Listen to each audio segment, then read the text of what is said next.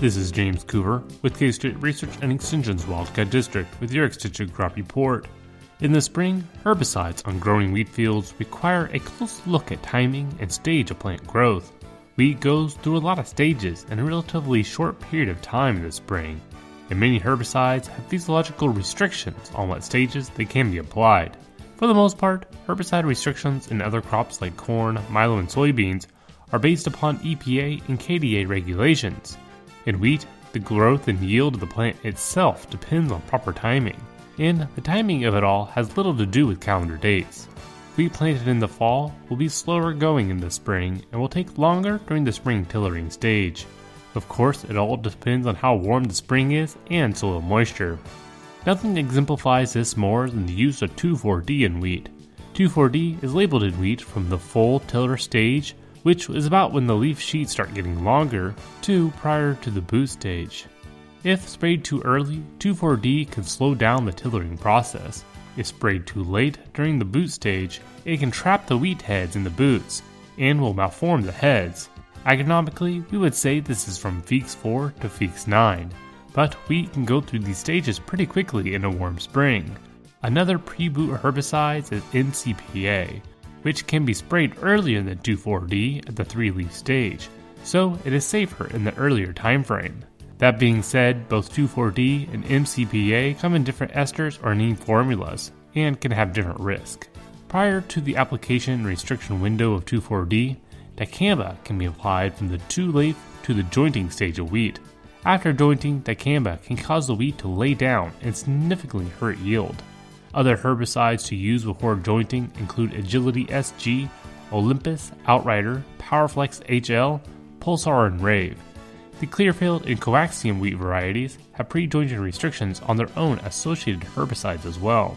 Some herbicides have some restriction up to the flag leaf emergence, like Affinity, Ally Extra, Express, Harmony, Culex, Supremacy, and Wide Match. The new herbicide, Pixario XC, is also labeled from the second leaf to flag leaf. There aren't a whole lot of herbicides that can be applied after the flag leaf and boot emergence. Hopefully though, by that time we should be more concerned about fungicide applications. Information in this report came from K-State Weed Specialist Sarah Lancaster. Any herbicide trade name mentioned or excluded does not imply endorsement or non-approval. As always, the herbicide label contains the rules and use restrictions. Please give me a call if you have any issues in your wheat fields at 620-724-8233. This has been James Coover with your Extension Crop Report. Next up, we'll have Wendy Powell, Livestock Production Agent for the Wildcat District. Hi, this is Wendy Powell, your Livestock Production Agent with the Wildcat Extension District. Livestock Risk Protection, or LRP for short, is an insurance product that pays out when market prices for feeder cattle are lower than expected. For example, a producer is calving in April and planning to sell at weaning in October. Right now, the expected price for feeder cattle being sold at that time is around $194 per hundredweight. This producer can purchase an LRP policy, also known as an endorsement, for prices ranging from the expected $194 to around $174 per hundredweight. If the actual price in October is less than the price the producer endorsed, the producer will receive a payout to make up the difference. Just like with other insurance policies, producers pay a premium for the endorsed price that LRP provides. Higher coverage prices have higher premiums. Because of recent increases in government cost share, LRP is now more affordable for the producer. The U.S. government will share half the cost of the lower endorsed price insurance and 35% of the highest levels. Premiums vary daily and can only be provided by an insurance agent. Last week, premiums ranged from $1 to $7 per hundredweight.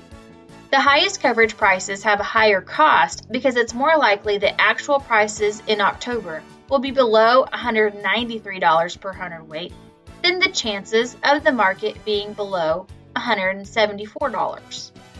The premium cost for the lower price is less and reflects the smaller likelihood of a price drop below the endorsed price.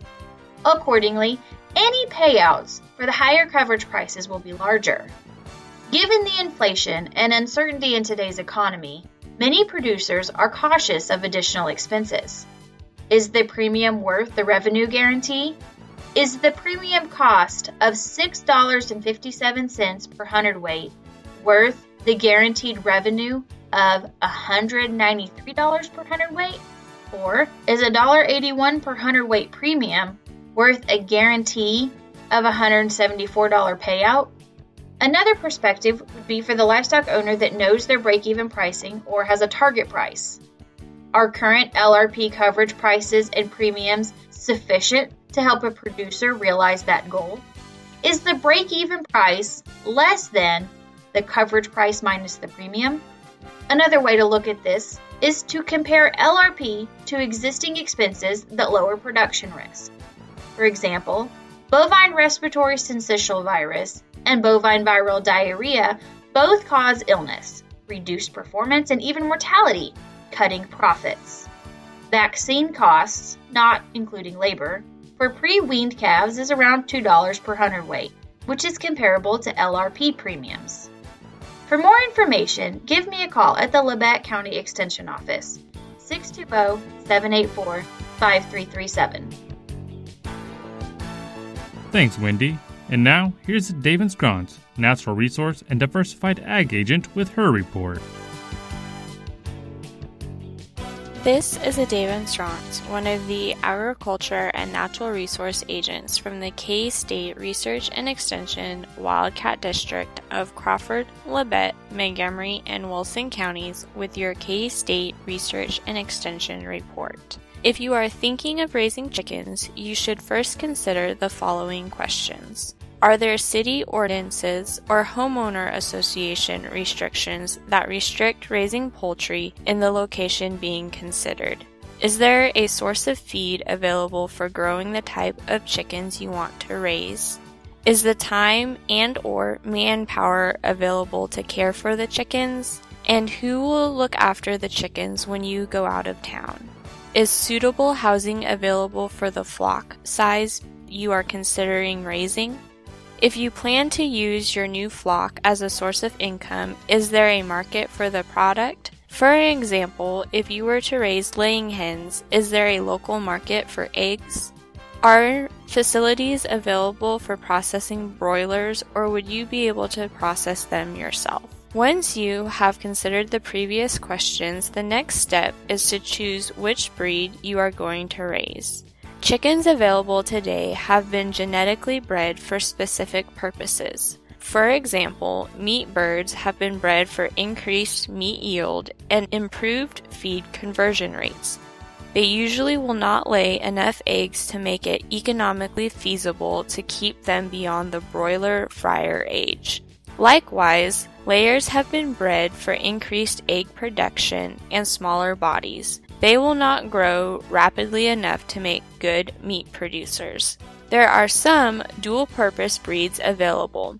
With these breeds, it is sometimes desirable to process the males for food and keep the females for egg production. The breed should be selected for the purpose desired.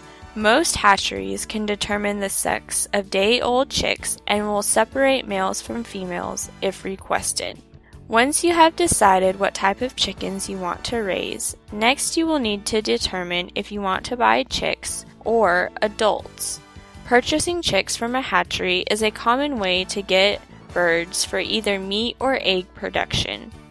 Purchasing chicks from a hatchery that participates in the National Poultry Improvement Plan will ensure that the birds have tested clean of certain diseases or have been produced under disease prevention conditions. Additionally, chicks can be purchased from various farm supply stores. Often there will be options to purchase straight-run chickens or pullets. Straight-run refers to just hatched and will result in approximately half females and half males. From the K-State Research and Extension Wildcat District, this has been Daven Strauss with your K-State Research and Extension report. Thank you, Daven. And now, here is Jesse Gilmore with his report. With K-State Research and Extension's Wildcat District, this is Jesse Gilmore bringing you this week's edition of the Hort Report. St. Patrick's Day just passed, which means it's time to get potatoes in the ground if you want to try growing them. When planting potatoes, use seed potatoes instead of potatoes you buy at the grocery store. Seed potatoes are confirmed disease-free and will have more starch in the plant, so they will grow as fast as the warming soil temperatures will allow.